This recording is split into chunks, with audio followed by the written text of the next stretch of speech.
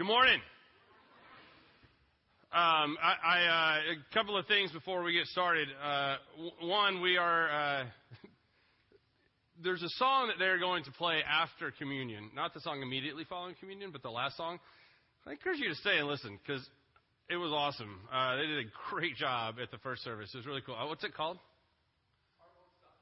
Heart Won't Stop. Neither will the band. They just keep on going. Unless, did anybody see AJ lose his stick right there? He was so into it, he just threw his stick. I think it's hit somebody right over there. It didn't. It just went right there. But it was awesome. I encourage you to stay after that. The altar, we are making some changes, and we're eventually going to have some vestments. I know that's a word we don't throw around in this place very often, but they correspond with the color of the liturgical calendar year. And we also have, communion and periodic baptisms and things. And so what we're looking for, and since you are 11 o'clock people, if you are a normal 11 o'clock person and you are here afterwards and you would like to help out for just a little bit of time, it doesn't take much, but we are forming an altar guild. Again, not necessarily language you associate with New Heights, but, we're not your grandfather's New Heights. We would love for you, if you have time and inclination, to help put away these things that are up here that we use for communion, that we use to decorate the altar. It's really not that much. You do it once a month, or if we have a lot of people, it's like your Sunday in the year, and you take that, and that's great. Please see Stacy. Are you back there? Yeah, Stacy or myself. After the service, we would love to direct you and to have your help. And then also, you may notice at 11, if you hang around a little bit, that we put up the chairs. If you could hang around a little bit longer and help stack a few, that would be great. Last week, it was Kevin by himself, and he was very angry and bitter. And because he's 50 now, and he's just getting more angry and more bitter all the time. But in a nice way, in a nice southern, gentleman way. So we would love to have your help with those things, being a part of this community as well. And then Daryl already mentioned, but I encourage you, if you have time, 6 o'clock, to come out to the last night of Sukkots. If any of you were at any of the Sukkot nights this week with the food trucks, I will say I hope you had as much fun as I did. I was here every night, and it was great. It was so much fun. The food was awesome. Savory from Austin, the grilled cheese truck. It's hard to say. While it took about 17 hours standing in line to actually get to place your order and get the food, I would wait 24. It was so good. I had a grilled cheese on whole wheat with Havarti and cheddar with taco meat and Mexican sour cream. I know, right? We should all go to Austin and find her right now. It was so great. But it was just an awesome time to be in the community, so thanks for coming out. Those of you who did, and the rest of you, we'll have a talk later. So we are in this series that we were talking about being connected with God, being connected with each other, and being connected with the rest of the world. And last week we started by saying, in order to do these three things, you have to start from a foundation of something. And that foundation, we said, was the Shema. Was what Jesus, when asked, what is the greatest commandment? He says, it is to love the Lord your God with all of your heart, all of your soul, all of your might, and to love your neighbor as yourself. These are the things on which you must build in order to truly connect with God, to truly connect with each other, and to truly connect with the rest of the world. So starting from there, the next step is to understand that God calls you to be connected to Him. In Mark chapter 3, verse 13, it says this: Afterward, Jesus went up on a mountain and called out the ones he wanted to go with him. And they came to him. Then he appointed 12 of them and called them his apostles. They were to accompany him, and he would send them out to preach, giving them authority to cast out demons. These are the 12 he chose: Simon, who was named Peter; James and John, the sons of Zebedee, but Jesus nicknamed them the sons of thunder. Love those guys. Andrew, Philip, Bartholomew, Matthew, Thomas, James, son of Alphaeus, Thaddeus, Simon the Zealot, and Judas Iscariot, who later betrayed him. These are the words of the Lord. Thanks be to God. Now, what you should have taken from that scripture is that Jesus calls you to do what? Cast out demons. You should have said cast out demons. Because clearly it says that. I am calling you to accompany me to preach these things and to cast out demons. So who wants to be the first? Jordan? You raised your hand. hammer. I'm kidding. We're not casting out demons in here. We have a box of snakes back here too. We're going to grab some snakes. So the casting out demons thing is a little weird, right? It's like we start wading in this, and like there were some people at the 9:30 who are like, yes, and I'm like, well, okay, you're one. We need to cast something out of you because you're way too excited in the Methodist church. But it's not something, you can do a lot with this. There's a whole lot to do with this. Do you go down the road of, okay, what are demons? How do you be possessed by demons? How do you cast out a demon? Because Jesus had just gone through this stuff where he heals a man, and then he's walking along, and these people who are possessed by demons are falling down at his feet going, Son of man, what do you want from us? And he's like, shh, don't tell people who I am yet. I'm not ready. And then right after he calls the apostles, he goes and he does what? He casts out a demon from a man who's possessed. So clearly there's something to this. Now, you can say intellectually, well, they didn't really know what was going on with people's minds back then. And so mental illnesses, I bet a lot of times were attributed to demons. Well, that's just a demon in him. And today we would go, well, maybe there's something else going on. So there's these different things going on. And it's such a huge topic. We're not going to talk about it at all. I hope you weren't going, yes, I can't wait to get into this. Because we're not. What I think is that there's like this juxtaposition that Jesus is doing here between the kingdom of heaven and the kingdom of the world. Because demons stand for death and shame and guilt. And the kingdom of God, the kingdom of heaven, stands for life and love and mercy and peace. So what Jesus is doing here, I believe, and I will throw out to you, is that he is setting this up. He's going, look, there's a difference between the kingdoms. There's the kingdom of the world, and then there's the kingdom I'm bringing. And I'm calling you to be a part of this kingdom, to separate yourself from this. You are to be different than the world is. You are not to stand for death or evil or injustice. You're to stand for love and mercy and grace and peace and justice. And then he calls 12 of them. And let's run down the list a little bit of those 12. We've talked about them in here from time to time. We got two sets of brothers. You got Simon and Andrew from Bethsaida. They're fishermen. You have the sons of thunder, James and John, also from Bethsaida, also fishermen. If you remember when Jesus calls them, he's walking along the shore. They're out fishing with their dads, and he's like, hey, come follow me. And they're like, yes, leave their dad and their nets, and they run to go follow Jesus. And we've talked about the significance of that moment. Further down the line, you have Matthew the tax collector.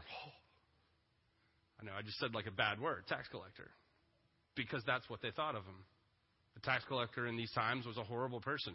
They used other people to profit for themselves. They stepped on and squashed their fellow Jews. They were seen as like the bottom barrel scum. And Jesus pulls him out. Simon, the zealot.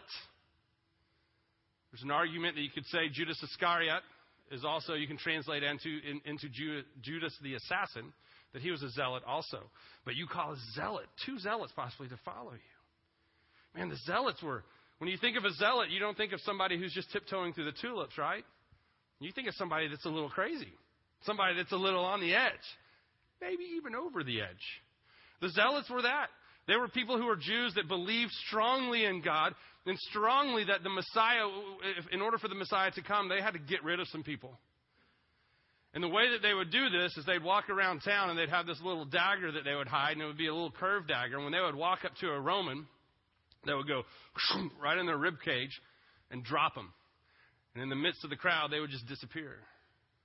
They were great at this, very trained to do this. And yet Jesus, the Messiah, who's bringing the kingdom of heaven, calls two of these people to be with him. You know, many times how the sermon goes is, look at all the people that God chooses to use. Look at the things that are wrong with them. You know, we talked about the fact that the fishermen, the reason that they're fishing is because no one else wanted them. Their heart's desire would be to follow a rabbi. Their heart's desire would to be continuing to study God and to just be one of those people who sits immersed in the text day in and day out. But they weren't good enough. I don't know what it was. Maybe their mind just couldn't grasp hold of things. Maybe their recitation, because that was important. Maybe they just weren't there. But for whatever reason, rabbis looked at them and went, no. Sometimes what we believe is that Jesus is recruiting the replacements. Any Keanu Reeves fans in here? You know, the quarterback Falco, baby. You know, no one else wanted these guys. They're horrible. And you're like, you know what? That's who I want. I want you people. And if you look back in the text, you see this multiple times. You see Moses, who has this inability really to speak. And yet God says, you're going to be the leader of my people. You're going to be the voice of me. David. Whew, let's not even get started with David. What a train wreck of a life this guy has. And yet it is from the throne of David that the Messiah will come. Time and time again, you see God choosing to use people that the world looks at and goes, really? See, what I always do with this is go, yay, there's hope for me too. Because I look at myself as a just bumbling kind of like, really, God? God's like, I know.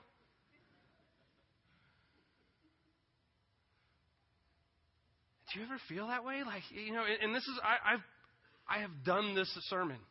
Man, if God can even use those people, He can use me. Oh, that gives me such great hope.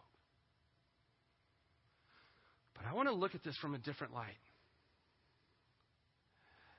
Because I'm seeing it through the eyes of one who lives in the kingdom of the world.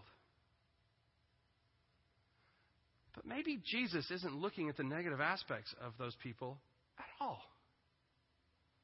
Maybe Jesus in the kingdom of heaven is seeing these people and the great things that they have to offer. Fishermen. Talk about a long, boring job. Talk about just sitting and having to be patient. And casting your net and not getting anything back. And the feeling of disappointment and failure that must give. Talk about somebody who understands what it means to cast and get nothing back. Well, guess what? When you go into the kingdom of the world proclaiming the kingdom of heaven, there are going to be multiple times when people don't respond.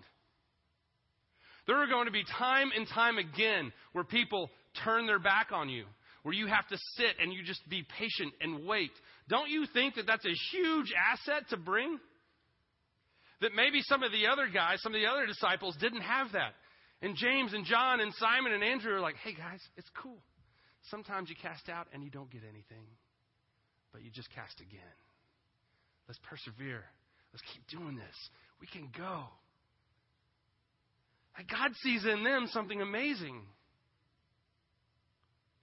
Then like Matthew. Oh man, why Matthew? He clearly did not care what people thought about him. Like, it just doesn't matter. You say all these things about me, I don't care. Give me your money anyway. This was his job. What a wonderful thing. What a wonderful attribute that would be when you're going into a place that's going to spit on you. That's going to shout against you. That's going to call for your death, to stand there and go, bring it. It doesn't matter. I don't care what you think of me because I know who I am. Oh, what an amazing quality that is to bring to the rest of the kingdom. The zealots. Ooh. You need some zealots in your life, right? Because there are going to be those times that when you run into those fierce walls and the zealots are like, nuh-uh, we're going through this. Come on. You need a little bit of that crazy in you, right? Everybody needs a little bit of crazy. Because in those moments when you're stopped, in those moments when you're scared, you got to fight through that. And those zealots brought that understanding to the rest of the disciples. The fishermen are like, man, we've never seen stuff like this. The zealots are like, us either, but let's go. Yeah, you know. How awesome that they had that quality that would add to the benefit of the kingdom of heaven. I think God sometimes, when we see the negative aspects of things and we're like seeing Falco and the replacements, God's like, are you kidding me? This is first team. It's just the facades that we've put up and the things that we focus on as the world. Last night I got to go to Jenna's 20-year high school reunion. class of 95 mules. Yeah. I don't know if y'all ever do that, but I think it's awesome. I thought of it just a second ago, really. And I went, and so, being the outsider that I am, I got to stand on the sidelines, really, with some of the other outsiders, and talk, and like, oh, where'd you meet your wife? I don't really care. I'm not going to lie to you. I'm never going to see you again. You live in California. That's great. Nice to meet you. Because I'm caring like that. And so, but one of the things I was doing is I was listening. I was listening to people's conversations. It was wonderfully funny for me to sit and to hear, see these two people. Oh my gosh, I haven't seen you in 20 years, and to hug and something, and then like, so what have you been up to? Wow, that's a broad. Well, I graduated high school first. Going over 20 years, and then what do I went to college, and you know what people led with? What do you lead with in those things? The puff chest and stuff, right? Well, I'm working on some genetic things, and we're working with stem cell research, and we're doing great things. Great things. One of the guys actually does that. He's brilliant. Some of you may know what I'm talking about, but. I'm like, hey, tell me something about you. That doesn't tell me about you. Get deeper. What is it? But we put up these facades, and especially at reunions, you know what nobody led with? My life's been a mess. Man, it has been a tough decade for me. Because everybody's like, dude, stay away from Bob. Holy cow. So often we put these like facades up, and we put things on where we want the world to see us in a certain way. And we don't just do this at reunions. We do this all the time. We want people to see us as how we want to be, not necessarily how we truly are. We want to be seen all the time as the varsity squad, when in essence, sometimes maybe we're just JV. Or maybe we're varsity on another type of squad, but we don't really like that squad. We'd rather be varsity on this squad. How often do you present a self to people around you that you know is not truly who you are?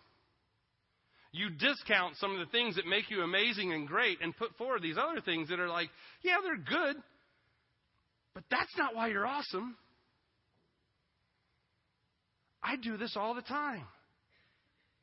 I lead with comedy and sarcasm all the time.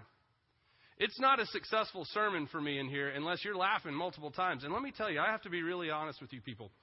You're a hard audience. 9:30, they're easy. Like, I say anything, I'm like blue. You people, I give my best lines, and you're like, I'm just saying, you should look into your hearts about this. I think there's some bitterness in there somewhere. I don't know why. Keanu Reeves, only Dr. T got that joke. I mean, that's a great joke. Who likes Keanu Reeves? This guy. So it's not really true. So I lead with these things, and I try to do this. And you know the side of me that I hide most often in any conversation that I am? The caring, soft side. In fact, most of the time, I would really like it if you didn't know that I was caring. Isn't that weird? You know, the other pastors call me the pastor that doesn't care.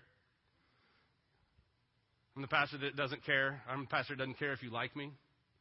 But the truth is, I do. I do, actually. I have a heart that just breaks for people. I have a heart that I see injustice, or I see pain, I see suffering, and I just break. And I want to just sit with the person. I just want to go, man, I know it. I can't fix it, but let me just sit here with you. But the truth is, I hide that a lot. Because I'd rather be seen as this more powerful, authoritative, like, let's go into the kingdom. But sometimes I just want to cry into the kingdom. Hallmark movies make me cry. Even the commercials sometimes. Like, he hasn't seen him in 30 years in the garden. It's, oh my. Sometimes, I just have that side of me, but I don't show it all the time. And Jesus is like, how come? I made you that way. I don't need another comedian who stands forward and acts like he's a bigger deal than he is. I need somebody who knows he's not.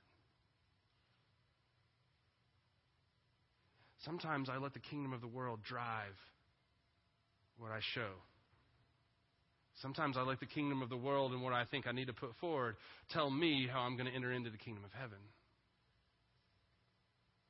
I think what this scripture, what this part of the story tells me, it's like, God's like, I didn't choose you for these reasons. I chose you because of your you. Because you're amazing. And yes, you don't always do everything right. And yes, there is pain and suffering in your life. And yes, you're really funny. But there's more.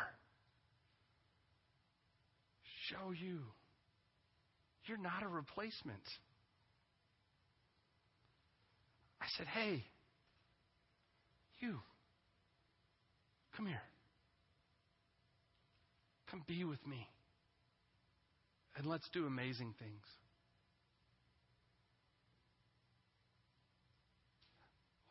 What is it that God, because God's saying that to you right now. Hey, you, fill in your name. Come here. I want you to be with me because of who you are. Let's pray. Gracious and Heavenly Father, we thank you and praise you for the way that you have so lovingly and beautifully created each one of us. We thank you that you care so much for us, that you created us the way that you have. Forgive us, Father, for those moments where we have walked away from those things, that we have took it upon ourselves to think that this is how we should be. But you want us to be who we are. God, as we come to this table this morning, help us to realize that it is through your love, through your death, through your conquering of death, that we have life, that we have been called to live with you, that we have been called to live into this kingdom of heaven, bringing with us your peace, your justice, your mercy, your love, your grace. Help us to understand that it is the very way that you created us that is going to make the biggest difference in this world. If you are helping with communion right now, if you would come forward. And the rest of you, if you would continue with me in prayer. Father, we thank you and praise you that on the night you were to be betrayed, you took the bread, you blessed God, you broke it, and you said, take this, eat. All of you, this is my body, which is given for you. After supper was over, you took the cup and you raised it to heaven and you blessed God and you said, take this, drink all of you. This is my blood, the blood of the new covenant, which is poured out for the forgiveness of sins. As often as you drink this, do so in remembrance of me. And so we come in remembrance of these mighty acts of salvation. We come acknowledging that by the power of the Holy Spirit, these would be made for us the body and blood of Christ. And that by consuming this, we become one with you. Holy and living sacrifices, proclaiming the good news in the kingdom of the world that the kingdom of heaven has come. In Jesus' name, amen.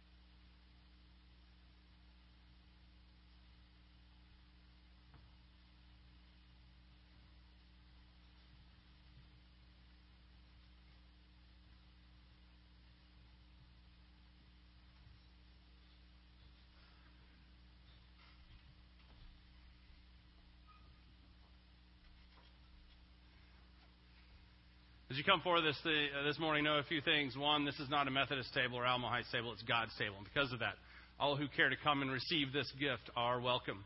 We do communion here by what's known as intinction, which means you'll be given a piece of the bread to which you will then dip into the cup. And after you come through the line, there will be prayer. Underneath the Jesus cross is one, and she's doing anointing, and then there will be some prayer over here on this side as well. And then we'll do the center sections first. You wings, stay where you are. They'll come to you. Let's see if you're smarter than 9:30. You don't laugh as much, but I think you're smarter. The table is prepared and open. Come.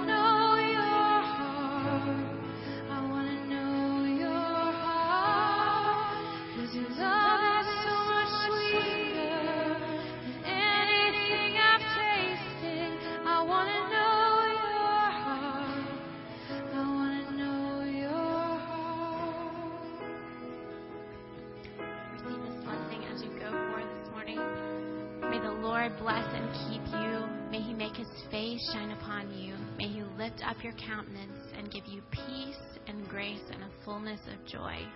Amen.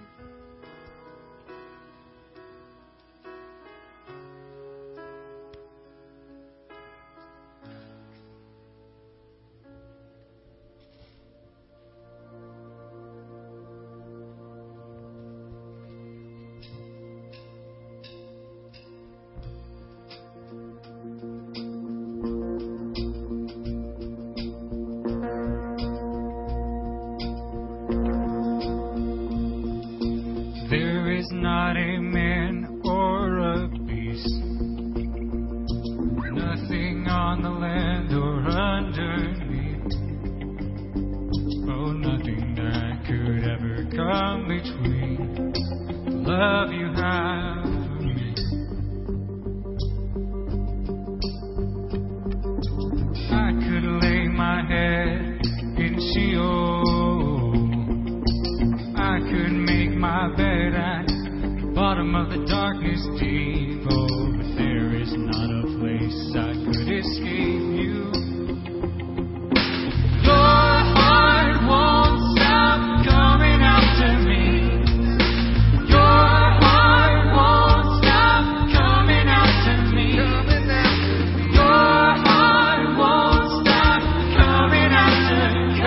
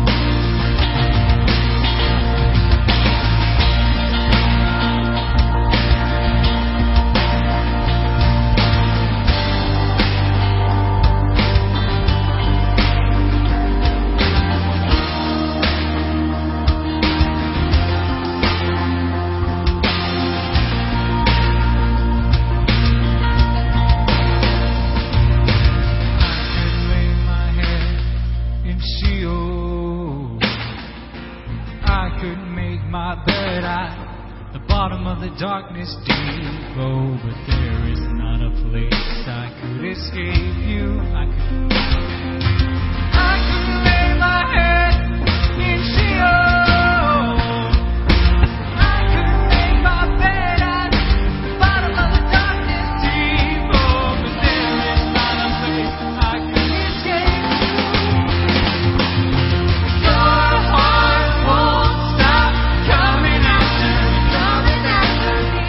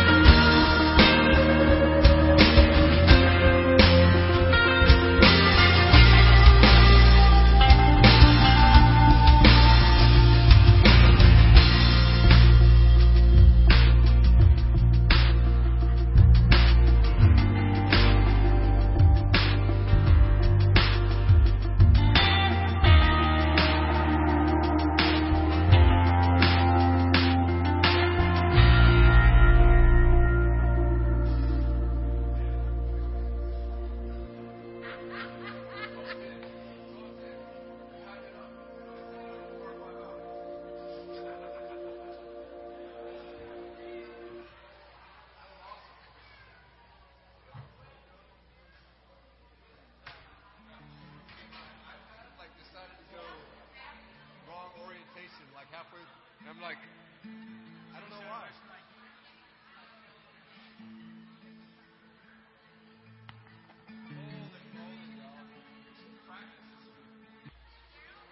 Who spoke and taught the sun to rise? Whose lips proclaimed the birth of light? Who sparked the kindling of stars?